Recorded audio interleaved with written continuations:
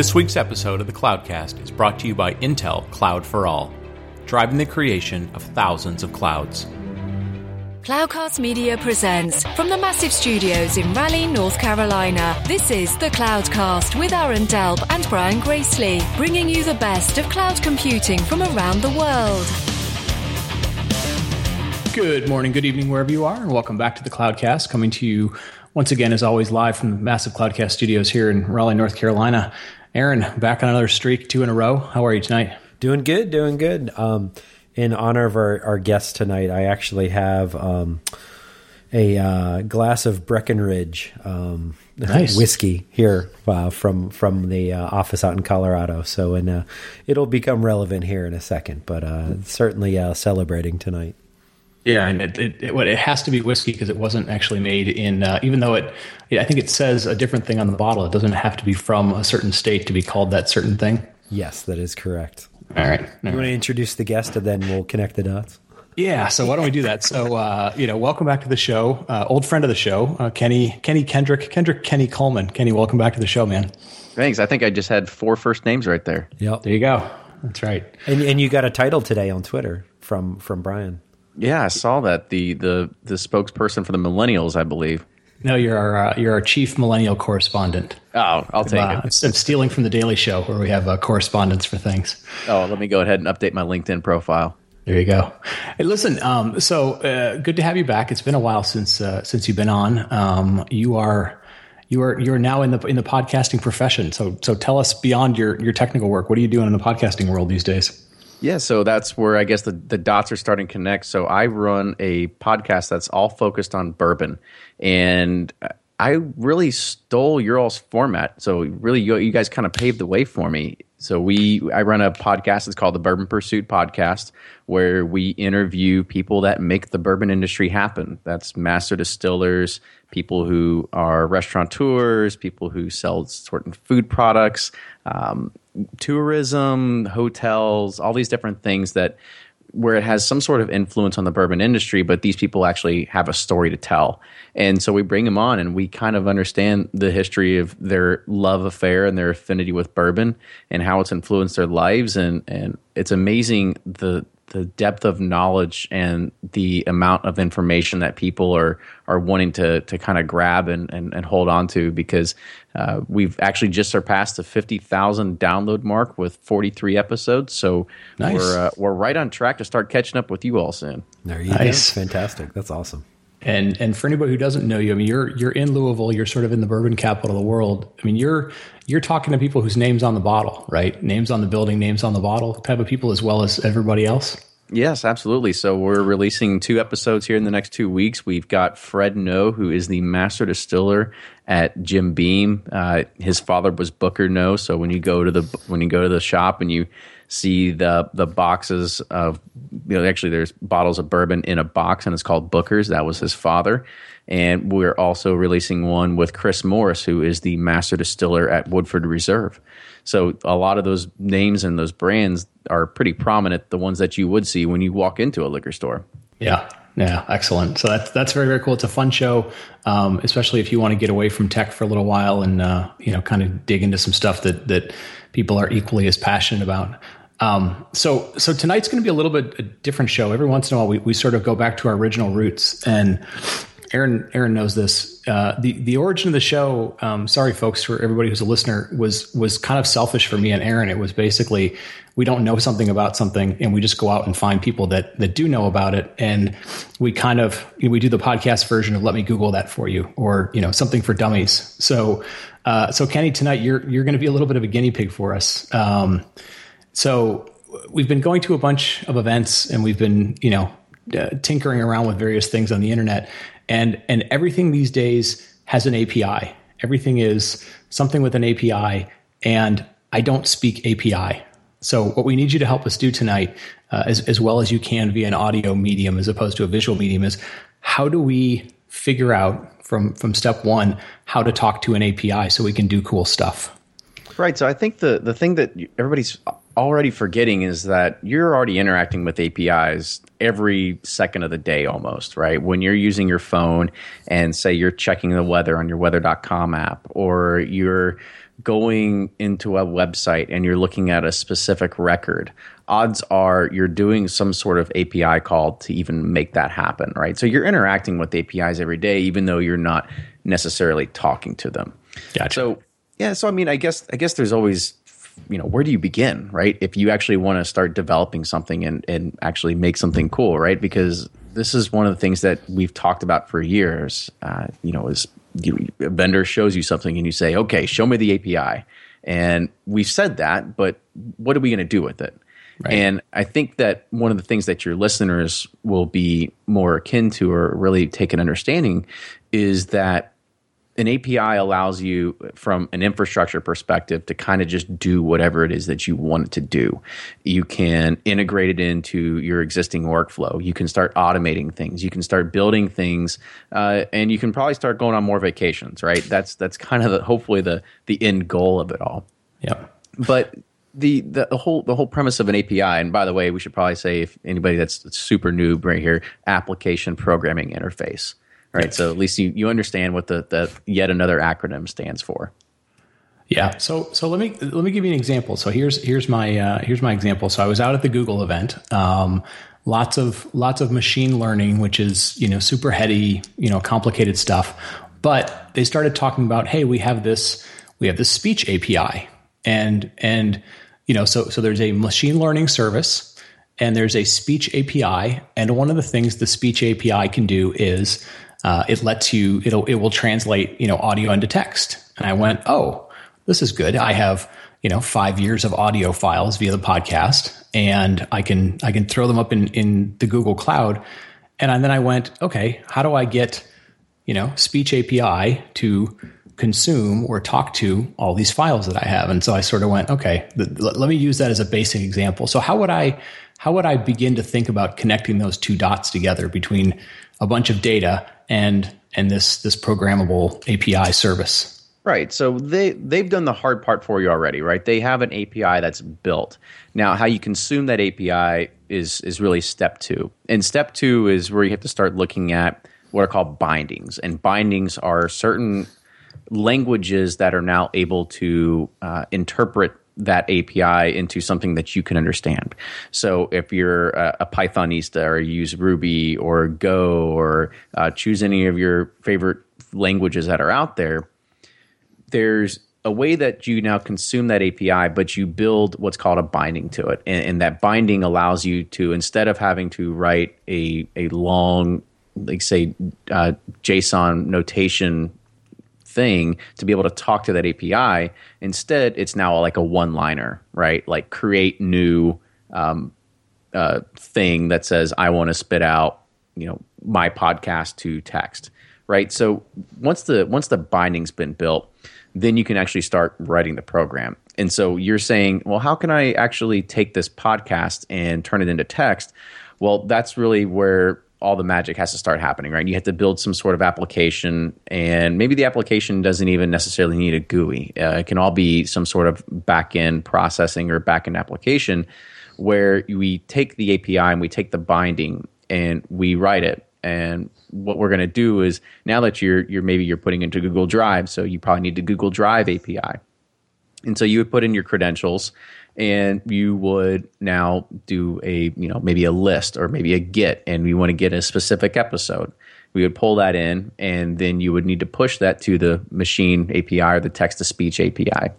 So that's one of the things that it's a continual process of actually trying to figure out what you need to talk to, but at the same time, it's also I guess you could say understanding, how are you going to consume it, right? And those bindings is one of the things that you kind of have to search for, right?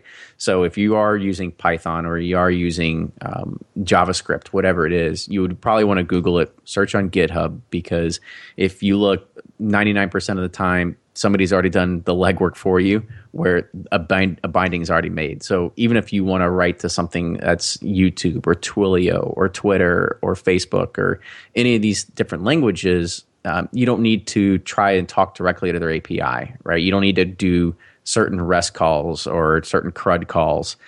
and instead you can just take these one-liners and be able to talk in your native language of what you're actually trying to do. Okay. And so let me ask you this then. So again, I don't know that we did the bourbon introduction, but your day job is working for EMC Code. And yes. so you know, this is where we're kind of connecting all the dots back to, you know, why you, right? And so what are you specifically up to these days, and what are you doing? And I know EMC World's coming up, so there's probably some things you can't talk about, but the things you can talk about of some examples of things you've already done where you've implemented this to give everyone some for instances. Oh, hell, we're an open source group. I can talk about anything you want to talk about. There you go. Yeah. So just a quick kind of recap of what we do. So I am a developer advocate on the EMC Code team, who was originally spearheaded and ran by Brian. So Brian, thank you very much for a position that I'm in now. And so thank you.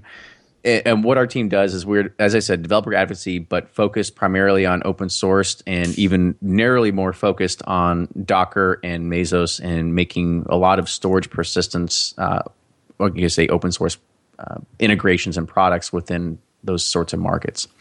And to kind of talk about what we're doing, and even in regards to APIs, so we have another project called RexRay, and what RexRay does, it actually talks to the Docker API, and what this allows you to do is now to have storage persistence for external volumes for Docker containers. We've got another project that's called RackHD. RackHD is a bare metal orchestration tool. You might say, like, do we need yet another like configuration management tool inside my data center? Well, it was created and kind of shepherded underneath our group because as the closer as you get to bare metal, the harder that it becomes to operationalize and automate a lot of those things, because as soon as you roll a server into the data center on day one, getting it actually pushed into the cluster is becoming the hard part. So this is where the automation comes in.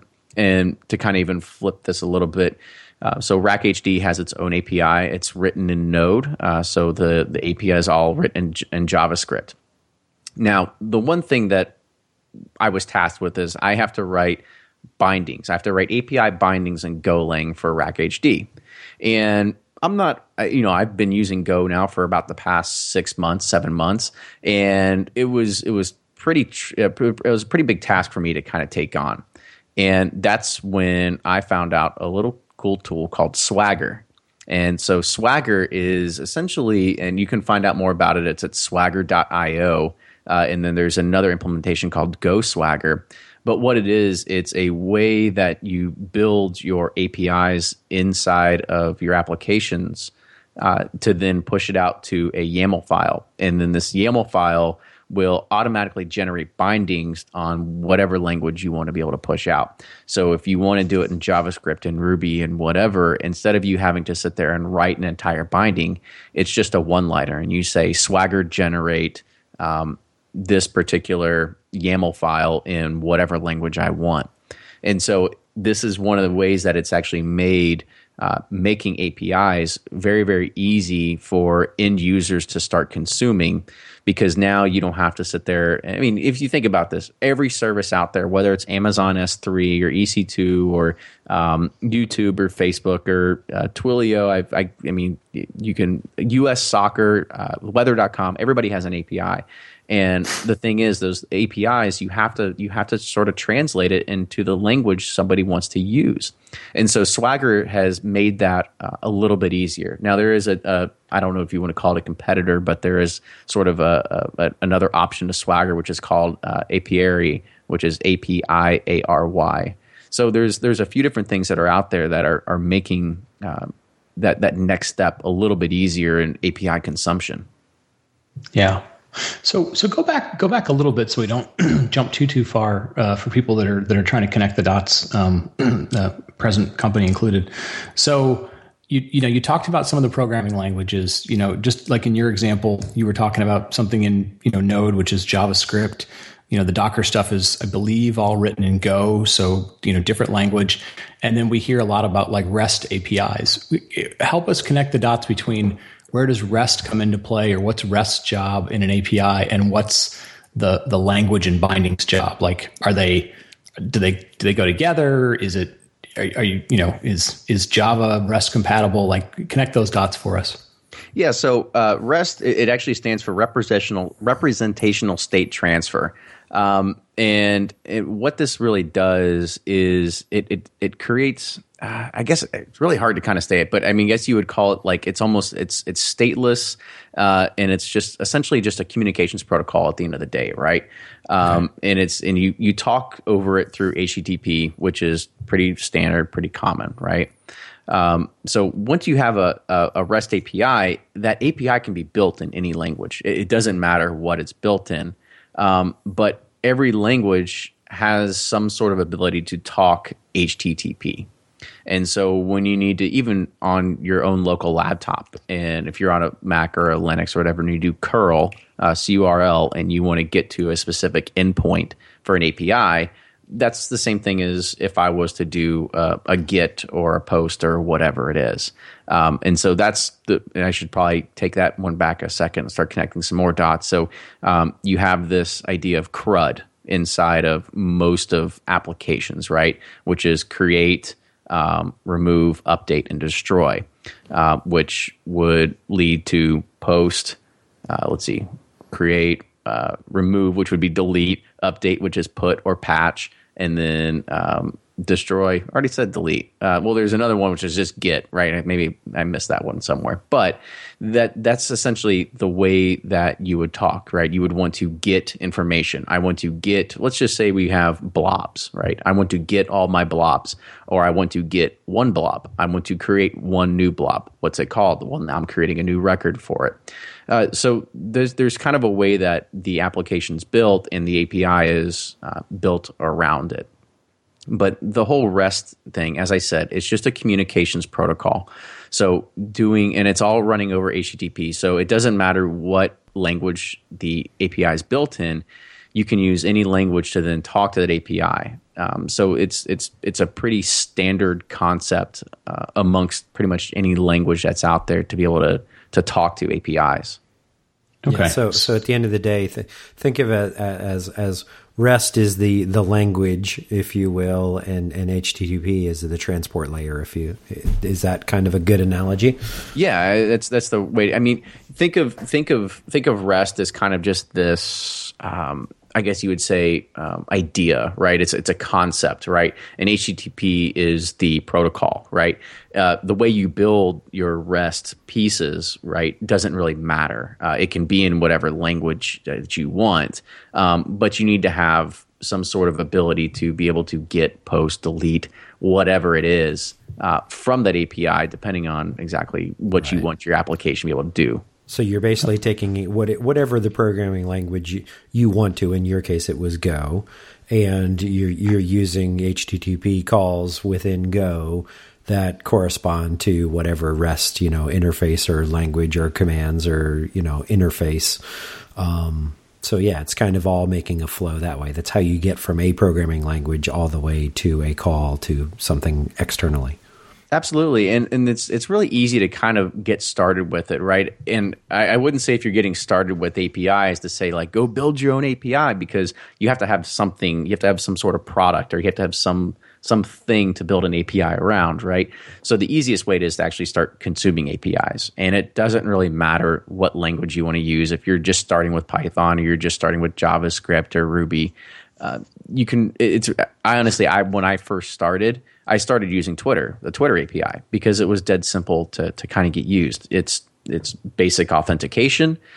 When I say basic, like very basic, just username, password. Like there's not like I've got to have some sort of secret token, but it was super simple to get used. And a lot of the bindings that are already out there are so mature that being able to implement that into your own program to say, I want to write a script, just a simple script, not even a real application, but a script that uses the API to then post a new tweet on Twitter that says, hello world from my script or something like that.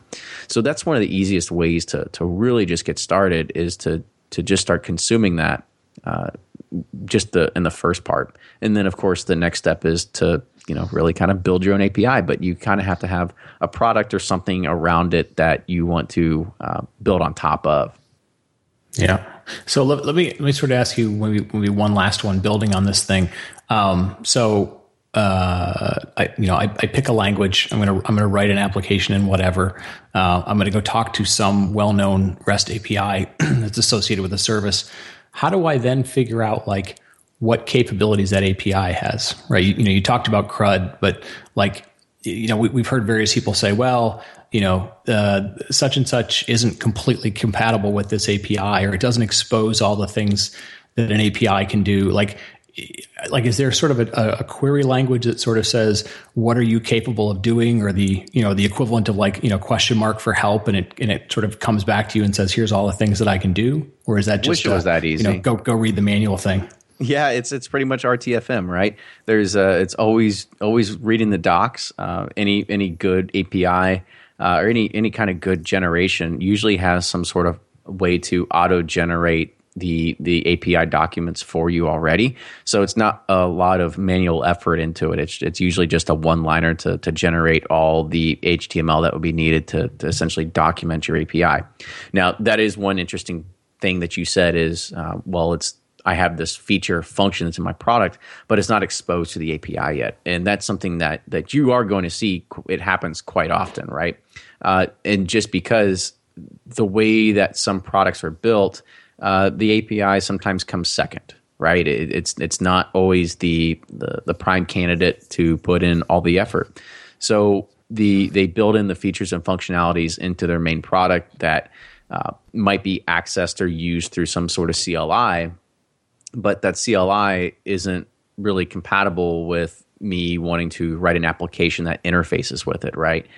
So if I have a CLI that wants to delete something within the product that you or anybody else owns, that's great. That allows me to administrate it, but it doesn't allow me to really interface or like bring it back into some of the things that I want to do in regards to automation or in regards to into my own procedures and processes. So instead, you've got to wait until somebody builds the API that then essentially translates whatever sort of object that it's receiving and being able to take that and push it down into the server, into the application itself, and make it perform that particular action. So that is one thing that, I guess it is pretty annoying when somebody says that, oh, sorry, it's not in the API yet, or the typical, don't worry, it's on the roadmap. But it's something that you are not. It's not uncommon to find. Okay. All right. Well, let's do this real quick. Just because we've given you this new job as our chief millennial correspondent. You sent out a tweet this morning, a couple of series of tweets, because your wife's in the media industry or has a background in the media industry. You went to an event yesterday or the night before that sort of said, hey, there's a big change coming in media. Obviously, we're sort of both at least part-time in media. Give us the Cliff Notes version of what's coming, and where should we get smarter and where should we prepare to make changes? Right, and it's. I'm glad you kind of mentioned that because I think it's really pretty awesome. What I had never actually been to University of Cincinnati last night, and going there, I got to see my wife really like in her element. So she was in the electronic media, the degree graduate program, whatever you want to call it, at the University of Cincinnati. Really big. They're really big for broadcasting, really big for media, journalism, that sorts of thing.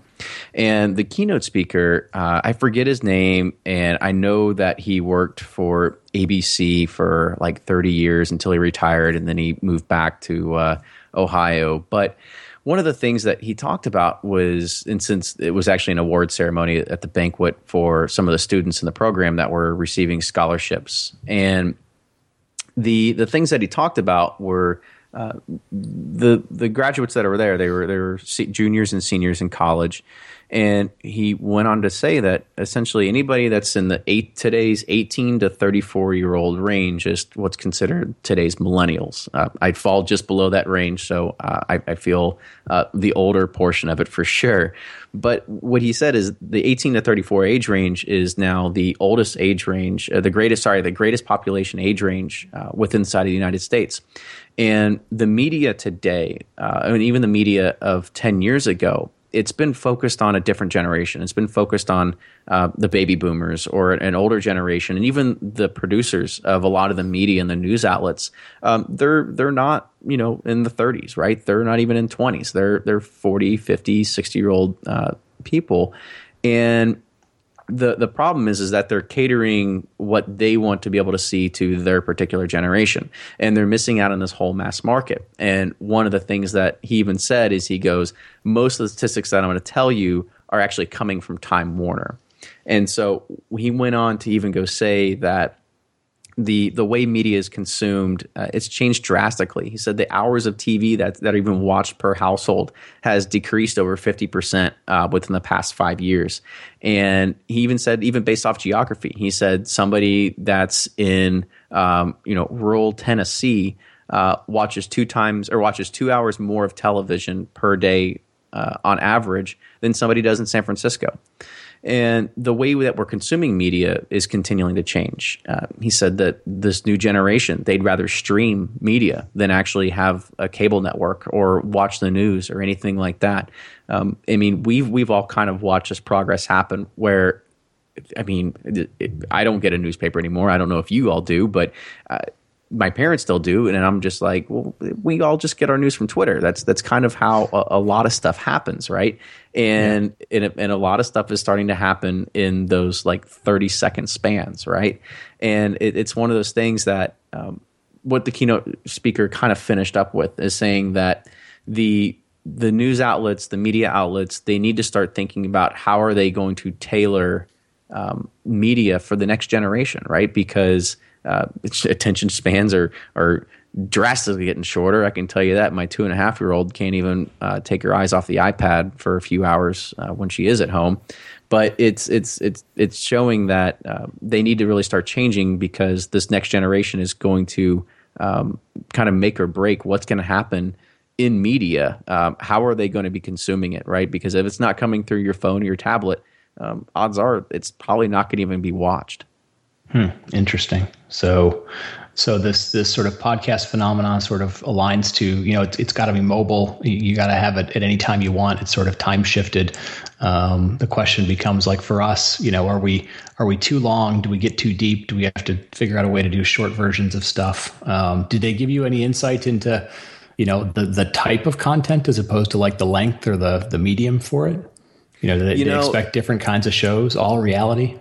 No, it was it's not just not Kardashians every 24/7, right? It wasn't like that. No, it wasn't really going on to the type of media. It was more or less the type of medium, right?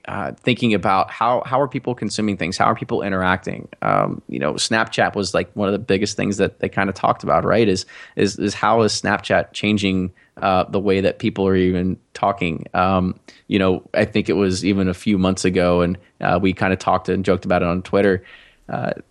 People can now submit resumes through Snapchat, right? It's one of these things that you kind of have to have your 15-second pitch ready to go. So it's really amazing to kind of see how the world is changing just in regards to that. Because we're all Facebook friends. We love Facebook. We use Facebook. But the next generation, they don't use Facebook, right? They hate it. So it's one of those things that you got to just find that next big thing of what it's going to be, and try to just keep holding on to it, and try to continually learn, and try to figure out exactly how are people consuming these mediums. One thing that he kind of talked about as well is you look at things like Vine. People can advertise through Vine now. People, you figure out ways to get to your audience through these different kinds of applications or whatever they are. Yeah. And so I'm gonna quick question for Brian. Could you do away with TV as far as your kids are concerned? We could in our house. For our kids, yeah, absolutely. For me, like, they haven't figured out a way to do just sports, although it feels like it's kind of going down that road. But the whole, like, hey, you could just go to the bar and watch the game. Like, nah, that doesn't, like, I want to flop on the couch. Like, I don't want to hang out and eat wings for 8 hours on Saturday. So other than that, like, we could get rid of TV in a heartbeat. I mean, my kids ask for the thing streaming or whatever in the car more than they do in the house. Like they're, frustrated that, there's not high speed internet into the car. That's, it's that whole being on the move. I mean, and they've been asking for that since they were like 3 years old. They're like, wait a second, why does the thing that comes down in the back seat of the van not give me, Netflix? And you're like, yeah, we don't have internet in the car. And it's like, well, I don't have internet. I don't, So yeah, it's become sort of a basic human right to a certain extent. I was trying to explain to my daughter the other day, because she turned 10. I was like, well, here's all the things that have been invented since you were born. And it was like the iPhone, Netflix, Twitter, Snapchat, and it's like basically, everything they do has been invented in the last 10 years, and they can't comprehend like what would the world have been like without that. So yeah. My youngest asked the other day, what did I binge watch when I was a kid? and then also another one too is, my oldest, she's watching a show. I don't remember which one it is right now, but there's like 10 seasons, right? And we were saying about, hey, it took her, I don't know, a couple months to get through all 10 seasons, but we were like, yeah, it took us 10 years because it was one season, 1 year. And she just looked, she's like, I could never do that. So that's impossible. Yeah. And between the streaming stuff and absolutely, Snapchat, getting all the news off Twitter. I mean, I completely agree. And I do, manage, millennials as well. It is very much a different mindset than the rest of the team. And it's not, don't get me wrong, because I think a lot of, they get a bad knock and a bad reputation at times. It's not worse. It's just different. And that's, you always say that, it's that kind of even takes you back to that one article that, she sent out blasting her Yelp CEO, right? Saying that, people, they should feel entitled to it or whatever. And it really, I don't agree with it at all, but it kind of just goes to show you some of the things that the millennials, how they kind of picture this world, that maybe they're not entitled to it, but it's sort of a way that, they're trying to maybe make the easy way out. But the thing is, like, everything's been pretty much easy and given to them, just because things are so easily accessible, right? But it's just the way that media's changed, right? And it's developed to the point where it is easily consumable.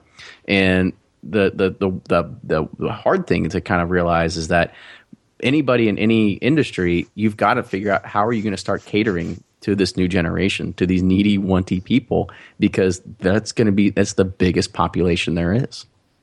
Yeah, it's the new population, and it's not just media. It's going to be, how they buy clothes, how they tell their friends about them, it has these ramifications. I mean, I hear parents talking about, their daughters who, don't want to have two pictures on Facebook or Instagram or something that are the same one, in 3 months, because it's like, oh, I'm going to need new clothes, or I'm going to need to, and it's popping up all these businesses that do, short-term this and short-term that. And, it has big ramifications. It's just, people sort of need to think through, how are you going to go capture those things? And I guess from our perspective, I'll wrap it up on this, we tend to sort of look at some of these platforms and go like, oh my gosh, they're huge and dominant in Facebook. But if the next wave doesn't like Facebook, Facebook may become the next thing that goes away, after 7 to 10 years, because they just don't use it, and something else became faster, cheaper, less friction, whatever it is. So, it gives you hope to sort of figure out what the next thing might be, because it may not be as dominant as it was, years ago, like ABC or NBC or something like that. Mm-hmm. So, well, listen, man, it's great to talk to you again. Thank you so much for the tutorial. We've got some things to go learn. Good to have you on board as our chief millennial correspondent. We'll bring you back. We may have to bring you back around the Kentucky Derby. Give us some bourbon tips as far as making juleps and stuff like that. But we're not far away. Absolutely. Give us a plug. Where can people go stalk you and find you on the internet and meet up with you in real life? Because you're out at lots of events and meetups and stuff. Yeah, so you can always find me on Twitter at Kendrick Coleman. have a kind of stale blog now, but at KendrickColeman.com. My team is EMC Code. You can follow that at EMC Code. Of course, EMC World is coming up, and that's sort of heads down. Everybody's kind of focused on that right now. We're going to have our own track at EMC World called Code and Modern Operations. So we've got, I think, 21 sessions for our entire team there. So you can definitely check us out there, and we'll be at DockerCon, MezosCon, all those kind of new cool infrastructure cons that'll be coming up here in the next few months. Nice. Very good. Well, listen, thank you again for being on. Aaron, want to wrap it up? We'll give folks one more show to listen to for the weekend while they're mowing the grass. Yeah, absolutely. Two in 1 week if we can get this thing kicked out tomorrow morning. But absolutely. Thank you, Kenny, for your time this evening. And for Brian and myself, thanks again for listening, and we'll talk to everyone soon. Thank you for listening to the Cloudcast. Please visit thecloudcast.net to find more shows, show notes, videos, and everything social media.